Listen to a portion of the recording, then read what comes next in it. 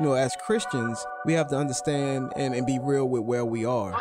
That's what we have to see first, individually. And where our mindset is and what we desire. Airing the Addisons. I think what God is really calling us back to, it's those individual personal revivals in our own lives where we're like, oh Lord, what have we done? We have minimized you. Promoting truth, wisdom, and empowerment. As the church, man, we should be on the forefront of making disciples, of indoctrination and godly things. If we don't train our kids, they will not be able to stand. Uh-oh. Uh-oh. Airing the Addisons. On American Family Radio, thank you so much for listening. I'm Miki. And I'm Will. And Sherry B and J Mac are on tap to help us navigate the show. You can always tell when J Mac is with us, he subjects us to video. It's another level. Yeah, okay. So look, we're going to get into the program today, but let me just start off with kind of a little joke that I say joke, but just kind of what I'm dealing with. This is a sneak peek, kind of a behind the scenes of what I'm dealing with. Many people who are familiar with this program would be familiar with the fact that we have 6 children. Mm-hmm. And so they really kind of exist in like 2 sets. We have the big 3 and then we have the little 3. Yes. Now within the little 3, 2 of those 3 are being actively educated at home. The third one is being passively educated at home.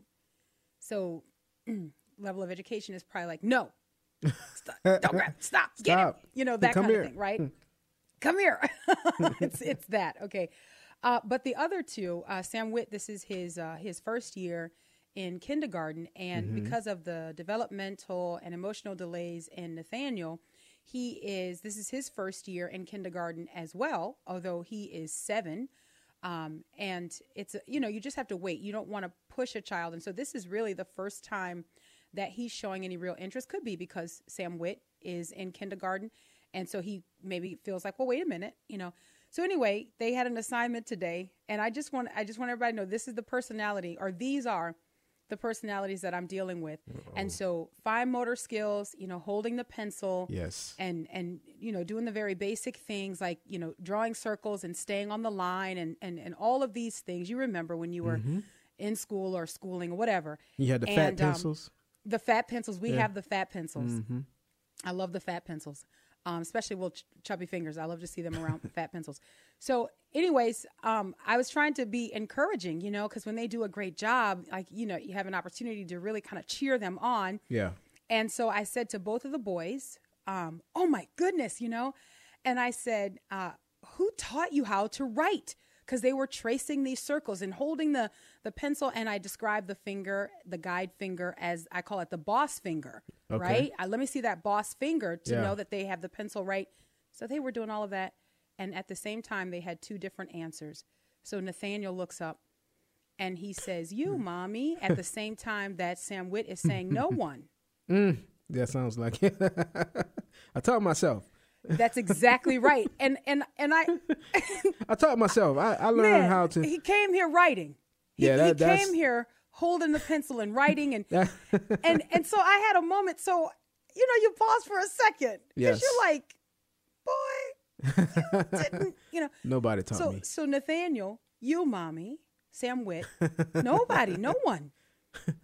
Yeah. It's like, we just threw the gold in and out popped this. We don't even, I just came here. Man. No, it's not the same thing. No.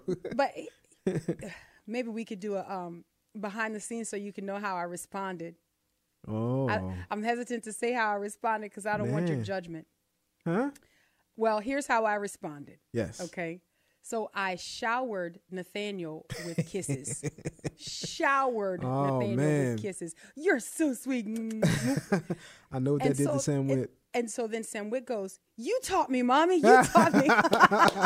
It's called conditioning. And so here's what I did. I gave him 1 kiss. He said, I want more kisses. I said, well, do better. You got to earn them. My kisses are not free. That's funny. Anyway, that's what makes me the best teacher in the world. Yes. No participation kisses. Hey, you got to earn. you got to learn the hard way, man. Oh, my goodness. These kids are an incredible blessing. Just incredible. We have a marriage family date night coming up August the 24th. August 24th. We want to talk a little bit about that. Yes, and you can register at marriagefamilylife.net. marriagefamilylife.net. August 24th is in Hattiesburg, Mississippi. Hattiesburg. Yes, and so you can get all the information right on the website. And I think the deadline is August 17th. Is that right? Yes, that's right. That is right. Yeah. So Absolutely. you need to register because we need to know how many people are coming. It's going to be a great time, a time to celebrate marriage. And so, man, if you can get away just for a couple hours, 6:30 to 8:30, it'll be a great time. And so marriagefamilylife.net, this will enhance your marriage. Mm-hmm. Yes. I hope so. We've been encouraged by the feedback that we've gotten from the last 2 date nights that we did. I want to say 2 date nights. Yes. And yes. and so anyway, we wouldn't do it if it were not hopefully an encouragement or a blessing. Amen. Because right. And I think Jade will say it takes an incredible amount of planning and behind the scenes yes. to pull it off. Shout out to Jade. The feedback, man, my goodness, we couldn't do it without her. And I really do mean that. That's not one of those, trophy statements. But no, truly, she works really hard to get this all together and in locations that she's not familiar with to set it all up. Yeah. And she does an incredible job. And but the feedback has been overwhelming, and that's why we continue to do it. And so to God be the glory. To God be all the glory. But that's the reason that we continue to do it. It's not just to have something to do, but it's because we want to celebrate marriage. We want to encourage marriage, encourage relationships for the glory of God. We don't just talk about what we're against. We also celebrate what we're for, and we make much of what God has done, His infinite wisdom. So anyway, if you go to marriagefamilylife.net, you can join us. It is an event that you don't have to pay for, but you do have to register. And so we hope that you'll do that before August the 17th. That's you have right. to know that you're coming. All right, so the title of the show today is God So Loved the World. Say the rest. That's the title. Okay. God so loved the world, say the rest. Okay. Because I was reading this article, and it was about a mega church in the Cincinnati area, and this mega church invited a speaker who spoke about the perils or the destruction of parents putting their young children or so-called trans-identified children on puberty blockers. And the man who participated or who was a part of 3 church services with the Crossroads Church in Oakley, which is in the Cincinnati area, Oakley neighborhood of Cincinnati. This man, a man by the name of David Mahan, had all of his videos pulled down, and then there were protesters the following week after he presented at this church. And the church issued a statement, and there was a news story that surrounded his visit to this church. And I think, do we have the clip of the news story, Will the Great? Yes. Because I want our listeners to be able to hear it. Here is the news coverage. Now, listen to this as a person, maybe just kind of like as an onlooker. And that might be difficult to do because we are members of the body of Christ, right? So when we talk about the church, we're speaking of ourselves, okay? This is the family of God. But I want you to just for a second try to look at this from an outsider's perspective and just kind of wonder what it is that some people are thinking. Here we go. They are outraged. This following homophobic and transphobic comments made by a guest speaker at Crossroads Church in Oakley. That is one of the largest churches here in the tri-state. Now, we want to warn you, some of what you are about to hear you might find disturbing or triggering to some. WCPO 9 News reporter Jake Riles breaking down what was actually said during the speech and the response from the church and former members. We should note this was not a sermon from the Crossroads pastor, but a guest speaker that spoke to the congregation over the weekend, and it left some wondering whether or not they would be accepted by the church. The video you're about to see will be blurry. The church says it never posted a copy on its website, but it still showed up on the internet. If you've got a child in here that's struggling with gender dysphoria and you go over here to your clinic in this area, eventually you're going to get down to the brass tacks of do you want a dead daughter or a live son? David Mahan is director of policy with the Center for Christian Virtue. In the video, Mahan makes transphobic and homophobic comments. He says in current pop culture, people who are LGBTQIA+, quote, never get the help they deserve. Quote, he later adds that he loved the congregation and that he simply wants to help kids steer away from suicide due to gender dysmorphia. Mahan's topics quickly drew criticism on social media from attendees and the LGBTQIA+ community. Brian Webb was a former worship director at Crossroads. Coming to their first church service to have this guy completely delegitimize their existence, and I just can't even begin to imagine the emotional toll that it's going to take on those kids. Tuesday night, Crossroads Church released a statement saying in part, quote, regardless of a person's sexual or gender identity, we love them and welcome them as does God. What was shared this weekend was never meant to hurt anyone, and we deeply regret that it did. This is a topic that warrants increased care and empathy, and we're sorry that didn't happen this weekend, end quote. Webb says the speaker's comments in that forum were unacceptable and leads to transgender individuals dealing with more guilt, shame, anxiety, and far less community. I think the apology is weak. I think the statement that Crossroads made was by and large, we didn't mean to hurt you, we're sorry that you're hurt. So any type of apology that is not full support and affirmation is not an apology, right? So because what the expectation is that you will walk back those statements in full and say that you disavow those statements, you don't stand by that, you regret bringing Mr. Mahan to the congregation. And I want to get into this story, and I really want to discuss this because there's a lot that you hear in the clip that I think you could spend an entire program just kind of taking things out of that as well. You heard from the one. Go ahead. I'm glad he was a former worship leader, even though, I was Isn't happy that to hear scary? That. Well, I was happy he was former. Scary? Right. Yeah. No, definitely. But at one time, he was. Yeah. All right. And so here you have a man who once facilitated worship at that church, saying that it was a bad thing, or it was unthinkable that you would have people in a congregation who are dealing with things that are reprehensible to God, dealing with things which mar the image of God in them, and then say it would be a shame that these people now have to deal with guilt and shame. And I didn't plan to start here, but let me just say something. All throughout the scriptures, guilt and shame are a blessing from God. Come on. To be able to mourn over your sin, to feel badly over your wrongdoing, is a blessing from God. In fact, the judgment of God reveals a conscience that is seared. The scriptures call it reprobate, that you think what you're doing is right. You see this over and over again in Romans chapter 1, over and over again, where the Apostle Paul writes that because of men and women, because of their deeds, right, their foolish hearts were darkened. And so then what does God do? Over and over and over again, you read it in Romans 1, he handed them over. He handed them over. He handed them over. So the opposite of that, right, the blessing is that you are not handed over to think that what you're doing is right. There is still guilt. There is still shame. There is still, because of those things, the opportunity for repentance. There's the opportunity to get it right. And it's amazing to me. And so now having started there, I want to go back up to the top of this story and I want to look at it because I think that increasingly these are the kinds of two steps that you're going to see happening in churches today. If a church will address sin of a certain type, okay, they're going to do that with a lot of disclaimers.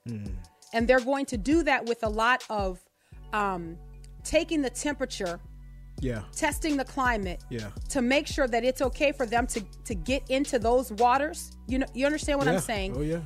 And then there will be the issue of many, many, many apologies. And so I want to talk about that because one of the things that this pastor actually said when he followed up the next Sunday was something about God loving all people, which is so true. So I want to talk about how we understand the love of God. Because a lot of times people want to detach the love of God from his other attributes. Yeah. Aaron the Addisons, American Family Radio. We'll take the break and we'll be right back.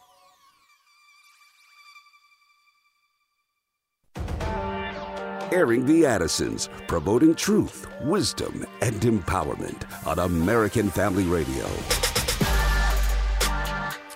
Welcome back to Airing the Addisons on American Family Radio. Appreciate you listening. I'm Miki. And I'm Will. And Sherry B is over in Studio CC. And J-Mac is also on tap, helping us navigate the show. Mm-hmm. We will open the phone lines up in the last segment. Get your take on what we're talking about today. Topic of discussion or title of the show today is God So Loved the World. Say the rest. God so loved the world. Say the rest. And the reason I'm looking at this is because when we talk about the love of God, often we like to have this love that is like, kind of like marshmallow foam, or, it's just sort of like this fluffy. It's not anchored in anything. It's not rooted in anything. It's the love that we love to love. Yeah. Right. It's a love that is detached from a full knowledge and understanding of who God is. And John 3:16, so many of us learn this when we're kids, right? For God so loved the world that he gave his one and only son, that whoever believes in him shall not perish but have everlasting life, or have eternal life.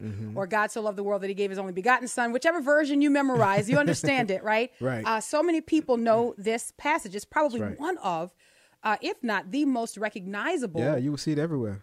John 3:16. Everywhere, and people would understand that, right? People would know John 3:16. Right. So here's something fun that you can do with your kids and with your grandkids. And I want to throw this out as a suggestion, but it's what we're going to do today.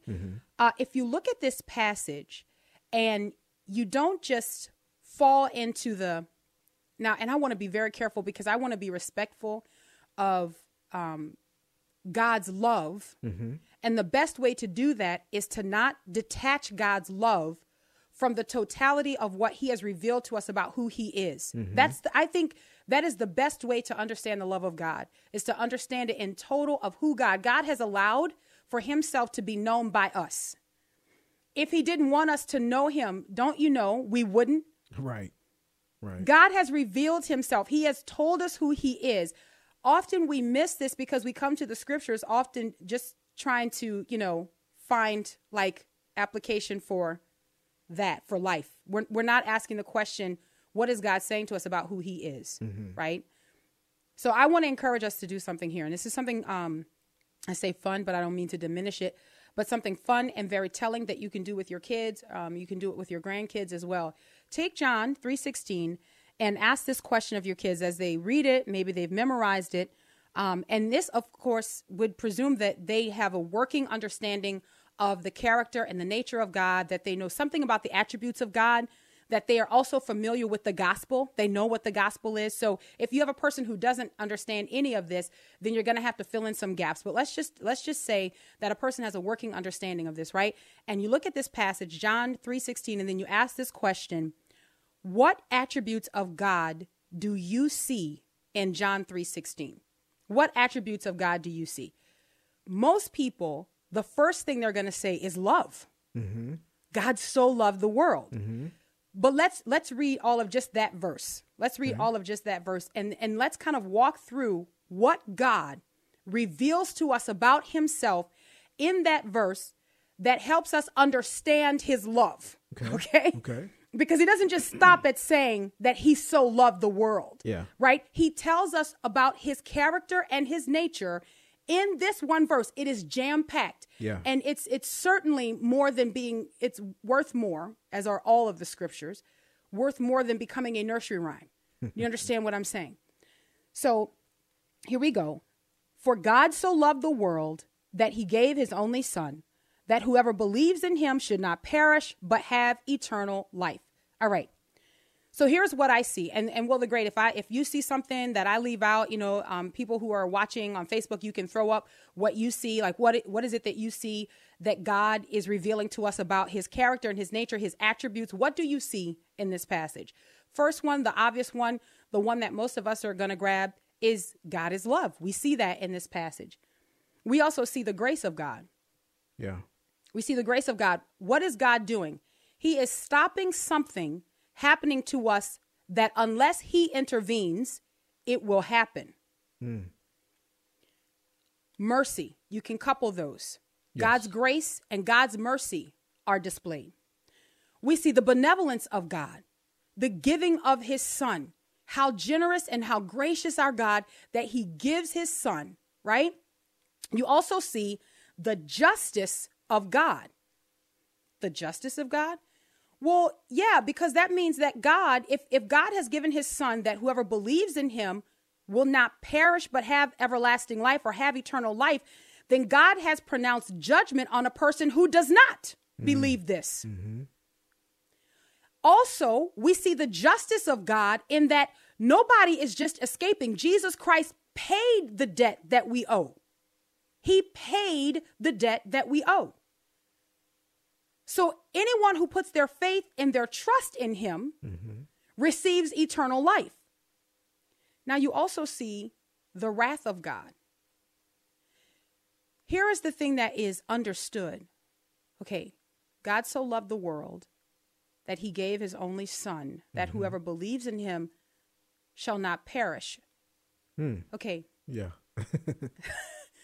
So that means that the wrath of God will be poured out, displayed in those who have rejected the sacrifice of Jesus Christ, who do not believe that what he did is sufficient. Right. The reason we escape that judgment is because we believe that Jesus, who had the wrath of God poured out on him in our place, totally secured for us salvation. Also in this passage, we see that God is supreme. We see that he has the final say on where men will spend eternity. We see that God is all powerful. He makes a judgment, he makes a decision, and no one overrides it. We see that God is omnipresent. He is in all places, everywhere, beholding the good and the evil. How do we know this? Because he is making a judgment. He is saying that whoever puts their faith in Jesus will have eternal life. This, and then also the omniscience of God, that he knows the hearts and the minds of every person living now, who ever lived, and who will live in the future. Which is another thing that I think is just so scary to me when people say things like, God knows my heart. It's like, man, sometimes that, if you pause for just a second, you think, okay, God knows my heart. He knows my motives. He knows the intent of what I'm doing, not just what I'm saying or what I'm doing. He knows why I'm doing what I'm doing. So now, why am I unpacking all of this? I'm unpacking this because there are a couple things. So you have a man who shows up at like the largest church in this Ohio area, right? And okay, the largest mega church. It's a campus. I saw you watch the videos, like West Entrance. Like, I mean, it's huge. It's okay. And you have a man who stands up and warns people that they should not affirm a mental disorder in people, that they should treat gender dysphoria, that they should treat this as we did things like anorexia, which is the example that he used. You would never say to a person who is dangerously underweight and yet believes that he or she is overweight, you would never ever affirm that, because the person dangerously overweight is killing himself or herself. Right. And yet here we are doing something very similar in our culture today. And the thing that really confuses me about this is that what Christians seem to not understand is that when you allow a person to be comfortable in rebellion against God, that is the most unloving thing that you could do for a person. Come on. Unless you don't believe what you say you believe. Now, and that's where the line then is drawn. Right. The line is drawn over whether or not you're talking to a biblical Christian or a Christian in name only, a nominal Christian. So here we go. You have what is his first name? David Mahan. David Mahan, who asked the congregation what they would do if an anorexic teen came before them saying that she was suicidal because she was fat. That's the question. And I'm going to quote him here. He says, "What is your response? Affirmation, or do you try to get her distorted mentality of herself to line up with her biological reality? What do we do? And if we do the latter, Why wouldn't we do it with the same dysphoric condition of transgender, end quote. Now, here's the interesting thing. When he made this point, the auditorium was filled with applause. They understood it to be, yeah, that's true. Yeah. But here's what happened. What happened was between the help coming at church and, the statements that the church ushered in or released, between the help coming at church and the statement that was released was a demonstration. And the question that pressure. Just a little bit of pressure. Do you really believe that? Are you really? We were uncomfortable with what you said. What you said was hurtful. What you said leads to guilt and shame. What you said is not affirming or welcoming. But actually, it is. The question is, what was the expectation of the affirmation? And what was the end of their proposed welcome? So because the gospel affirms God's truth. Amen. So when we tell the truth, that is affirming. When we tell the truth, that's affirming. Like, I don't care how people think about it. I don't care how it changes. I don't care how it normalizes in our culture. When we tell the truth, that is affirming eternally. Yeah. Right? But the pressure is to celebrate that which does not comport with Scripture. Right. That which you cannot reconcile to truth. Right. It is to say, as our sister Laura Perry puts it excellently, it is to have a community of people, a culture, if you will, let's broaden it, to have a culture of people where nobody wants to stand up and say the emperor has no clothes.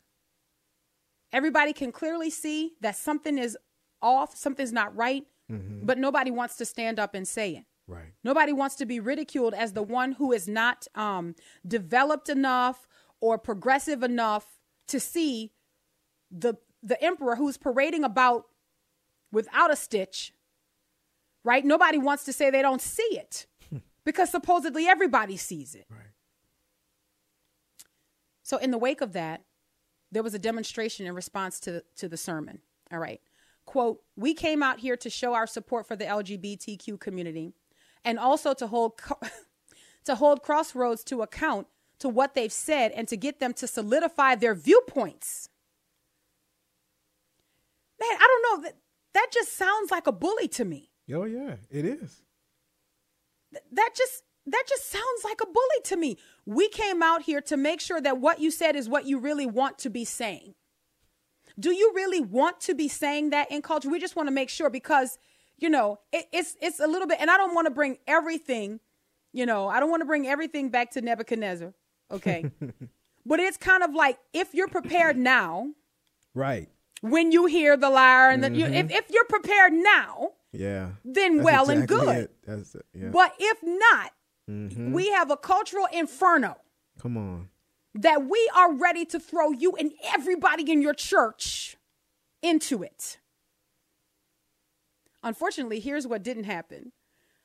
Unfortunately, the pastor didn't say, "We have no need to speak to you." Right. On this matter.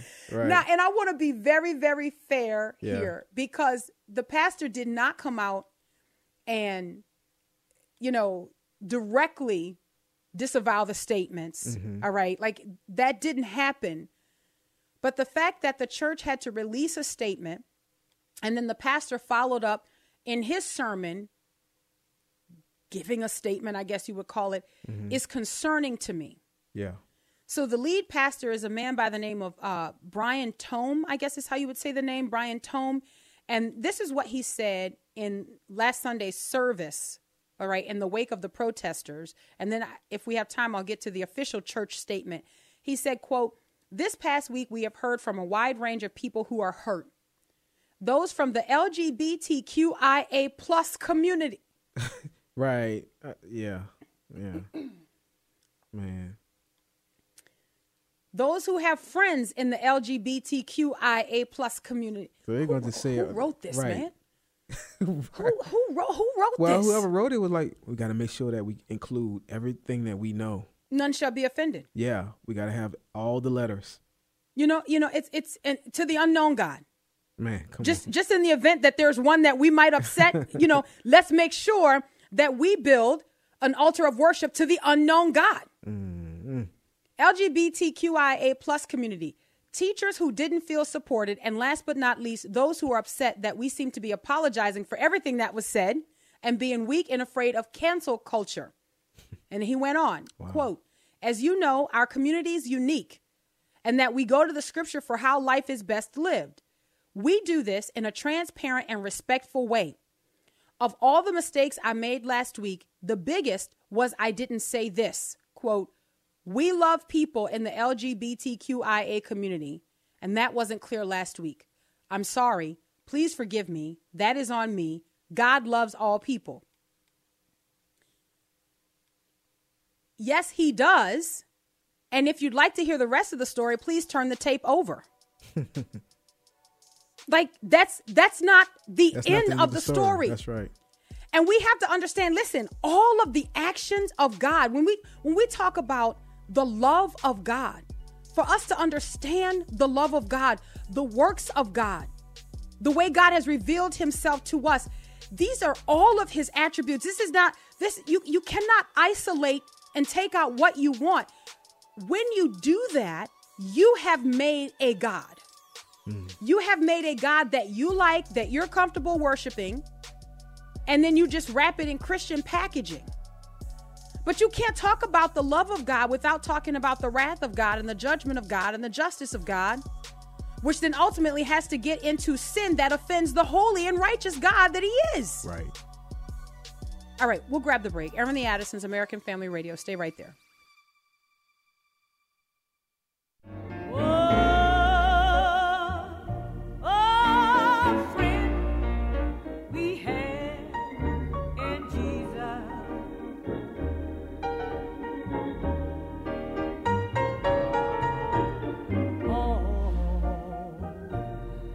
Our sin and grief to bear. Welcome back to Erin the Addisons on American Family Radio. I'm Miki. And I'm Will, and that's Mahalia Jackson. What a friend we have in Jesus. So we're talking about this church in Cincinnati, this huge church, largest church in the tri-state area, kind of walking back, having had a guest in the service to talk about the dangers of forcing parents and encouraging young children who are confused and struggling, and some of them, maturing and just going through just whatever that is, right? That our culture is upsetting because of normalization of sin, but going through that and then receiving puberty blockers. Yeah. All right. So he was talking about the dangers of that and the ubiquity of that now in pediatric practice. So he was invited to come, right? Yes, he was. He was invited to come. Yes. You see, this is always my problem with stuff like this. He was invited to come. They knew what he was going to talk about. I think they would know. And it's because of the pressure from the outside. Like, yes. I feel like there should be an apology to Mr. David Mahan. Like, he's a brother in Christ and he's speaking the truth. They asked him to come to talk about this topic. And they're like, kind of like threw him under the bus. They're like, okay, well, we shouldn't, I'm like, man, that's wrong. A few months ago, I was actually reading a newsletter from Answers in Genesis where, and I'm fuzzy on this, I'd have to go back and look for it, but it was either Ken Ham or a member of their staff. They have people who go out into churches and will give talks. It was either him or a member of his staff. I can't remember, but it was in the newsletter that one of them was invited to a church and this man presented the truth, the authority of Scripture, and touched on identity and how we are made in the image of God, male and female. He created them, and and this man learned that the pastor, the church where he was invited to speak, the next week came behind him and apologized to the congregation for not fully vetting him and not fully, and in any of the ways that the congregation may have been offended. You know what's offensive? What's offensive is to sit in a church believing that you are bound for an eternity with the Lord and to not be. I don't know if there's a greater offense than that. And to know that people are supposed to love you enough to tell you the difference. Right. And not apologize for that. Right. That's offensive. That's offensive. Here's the official statement that the church released. Mm-hmm. And then I want to look at an article from the Federalist from 2018 dealing specifically with administering puberty blockers to children and the dangers of that. Okay. And then I want to put those two things together. And the reason I want to do that is because I want to go back to the question of, did the church need to apologize for the presentation of facts? Did the church need to apologize? You had a truth teller in the pulpit, which is refreshing these days. Mm-hmm. You had a truth teller in the pulpit, and we issued a statement because some people got upset that the truth was told. I mean, that's going to happen. Like you're going to be uncomfortable if you have embraced something that is an affront or that is offensive to God. If you have normalized that in your life, believing you're okay, yeah, it's going to be upsetting to hear that's actually not okay. God, no, that's. Yeah. So here's the official statement from Crossroads Church. This past weekend, Crossroads hosted a guest speaker who broached the subject of children seeking to transition to a different gender. Unfortunately, there are many who have been hurt and are looking for clarity. Regardless of a person's sexual or gender identity, we love them and welcome them, as does God. What was shared this weekend was never meant to hurt anyone, and we deeply regret that it did. This is a topic that warrants increased care and empathy, and we're sorry that didn't happen this weekend. Crossroads also does not financially or otherwise support any political organizations and their platforms, including the Center for Christian Virtue, of which Brother Mahan was employed or is employed. Mm-hmm. We have no intention of being activistic in this or any other political space. Our main goal has and will always be to bring people to Christ. Okay. By telling the truth, right? How is truth a conflict there? Right. Like bringing people to Christ, how does truth impede that? Right. Like truth is like the prerequisite. Right. Like you have to tell people the truth. Right. When you lead them to Christ. Isn't that what you're doing? So it was perfect that they brought him in. He was speaking truth. And, that's what is needed to be heard. And so that apology, I mean, that's crazy because this, as far as what I have read and what you talked about, he spoke truth. Look, I just don't know, how much more of this, like this is the kind of stuff that I think is like the sifting. You know what I'm saying? Like this is where you are seeing, what stays and what remains. And of course, the Lord's going to set it all in order. He's going to separate it. But man, this is how you identify. Yeah. You can begin to look out and you can see those who remain faithful. I'll give the phone number and get the phone lines queued up here. To say it simply, did this church need to apologize? Is it, and here's what I'm really wondering. Is it legitimate to put this particular sin proclivity in a category where we now handle it with kid gloves and we don't just address it as we have done in the past, address sin? Mm-hmm. I'm thinking of how bold it was for Paul to write, and such were some of you. Right. That he was the first one who said, I don't know why you're clapping. Paul Washer. Yeah. I don't know why you're clapping. I'm talking about you, just in case people are not familiar. Paul was the first one. Such were some of you. Mm-hmm.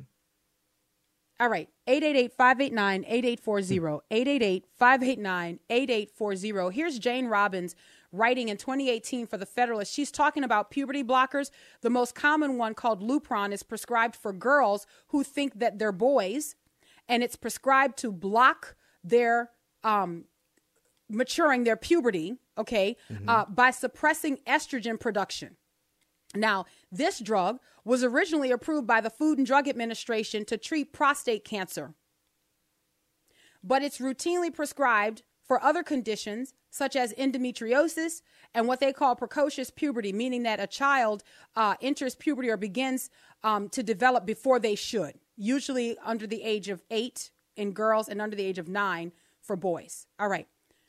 Many of these patients have experienced extreme side effects that shattered their health and their lives, including severe joint pain, osteoporosis, compromised immune system, and mental health issues such as severe depression and even suicidal ideation. Let me say so. I want to go back to the osteoporosis thing. The thing that I think is so upsetting that people don't understand when we talk about experimenting on our children and what the culture is now inviting parents to do, to abdicate their role as protector and to allow for experimentation on their children. So when you give a child this drug, what you do is you stop the natural growth, their natural development.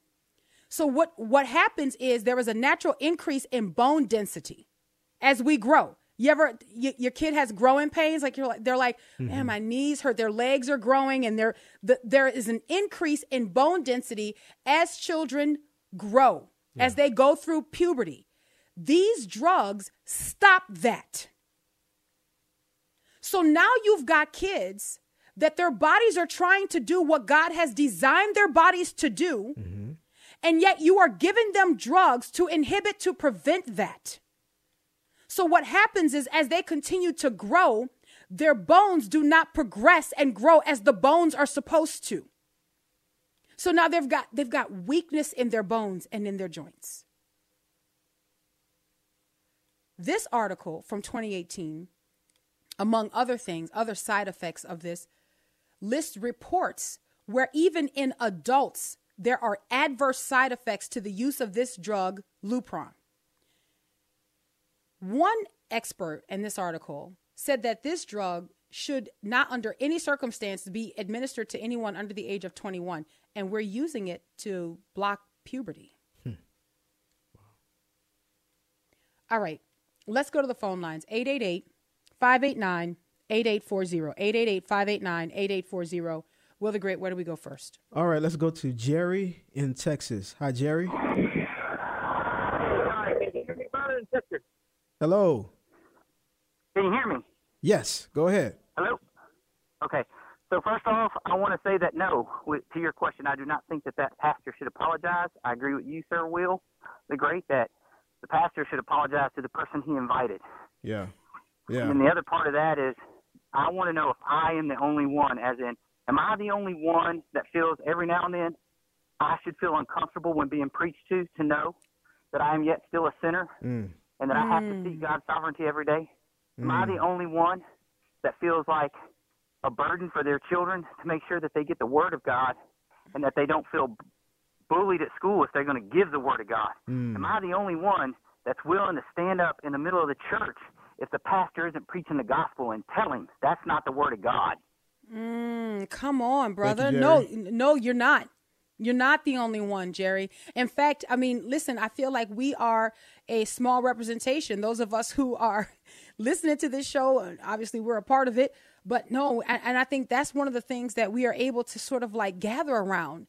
It's the feeling in real time of being the remnant, being those who are saying, Lord, your word is still true. Yeah. And though none go with me, I still will follow. But no, you're exactly spot on. These are the things that we're battling, right? We're contending for the faith, and this is exactly what it feels like. Amen. This is what it feels like. We're the Great. Where do we go next? All right, let's go to Kim in Mississippi. Hi, Kim. Hi, Will. Hi, Miki. Hello. Blessings to you both. Thank you for everything that you guys do. I've been listening for years, but this is my first time to ever even try and comment. I'm shaking. Oh, it's Sorry, okay. I'm so Relax. I know. I was like, the Holy Spirit, calm my heart.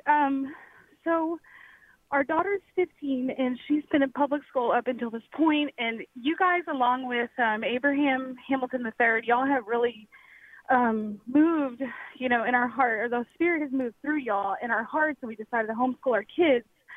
I emailed y'all about a year ago because we were kind of in a rough spot with our teenager because she's had a lot of mental health issues, and fear of man overwon, and I was afraid that she might try to hurt herself. Anyway, we're at a point where we have no choice. She's being swept up in this, and Ooh, I'm trying to calm down. Yeah. So, I'm so sorry. I'm not going to cry on the air. It's okay. But, if anybody could pray for us, just, I don't want her to spiral further in her mental health stuff, but I have to honor the Lord, and we're doing that actually tonight. So I guess that's why I'm shaking. And yeah, we have to save our kids. You know, we have to. And I made a huge mistake in not following the Lord's guidance. You know, and following the Lord. I committed my life to Christ in 2012, and at that point, she was 6 years old, and a lot of ground had been lost. And anyway, but we're here now, and we're trying to correct these mistakes and, you know, disciple her as best as we can for now. And the Lord is already working in her. I mean, we got COVID, which is so weird. It's been a blessing because it's brought us more together, and we're doing, you know, devotionals together, and she's actually participating. And I can see the Lord tilling up that hard soil in her heart. And, you know, prior to this, she was really averse to, you know, Christianity. And this was a rapid descent. I mean, this was a rapid descent. Last summer, or I think it was September, I emailed y'all for your advice. She was still, you know, participating in family devotionals and stuff. And I'm telling you, in a year, she has gotten so swept up in this trans and LGBTQ cult. I will call it a cult because I think that it is a deceiving spirit that is just hijacking you know, our country, and it's targeting our kids, and particularly Christian kids, I think. I mean, I'm hearing more and more from our local assembly, parents going through this. And anyway, thank you for all you guys do. Blessings to y'all. You guys have been an instrument in our lives for the Lord. We're going to date night in Hattiesburg. Oh, so good. we're all there. Great. Yeah, so that's fantastic. Kind of it. Okay. Well, Kim, thank you so much, Kim. man. And I want to say this, and I appreciate all of our callers. I know that our callers have been so patient, and they started recognizing, they're like, wait a minute, it's not my day today. Kim, God bless you. My heart is pulled to hear you talking, because the Lord calls us to do things that are difficult to do, right? And to be truth tellers in a culture that embraces lies, right? Can seem heroic, but let us remember that it's also just very basic. Like this is what we are designed to do, to tell the truth, to agree with God. Amen. And I will pray for you. I will pray for your daughter. All of our listeners who heard you, they're on it. They're prayerful people, but the Lord has equipped us to do everything that he has called us to do. Amen. Else he wouldn't have called us to do it. Amen. All right. We're out of time. Until tomorrow, Lord willing. God bless.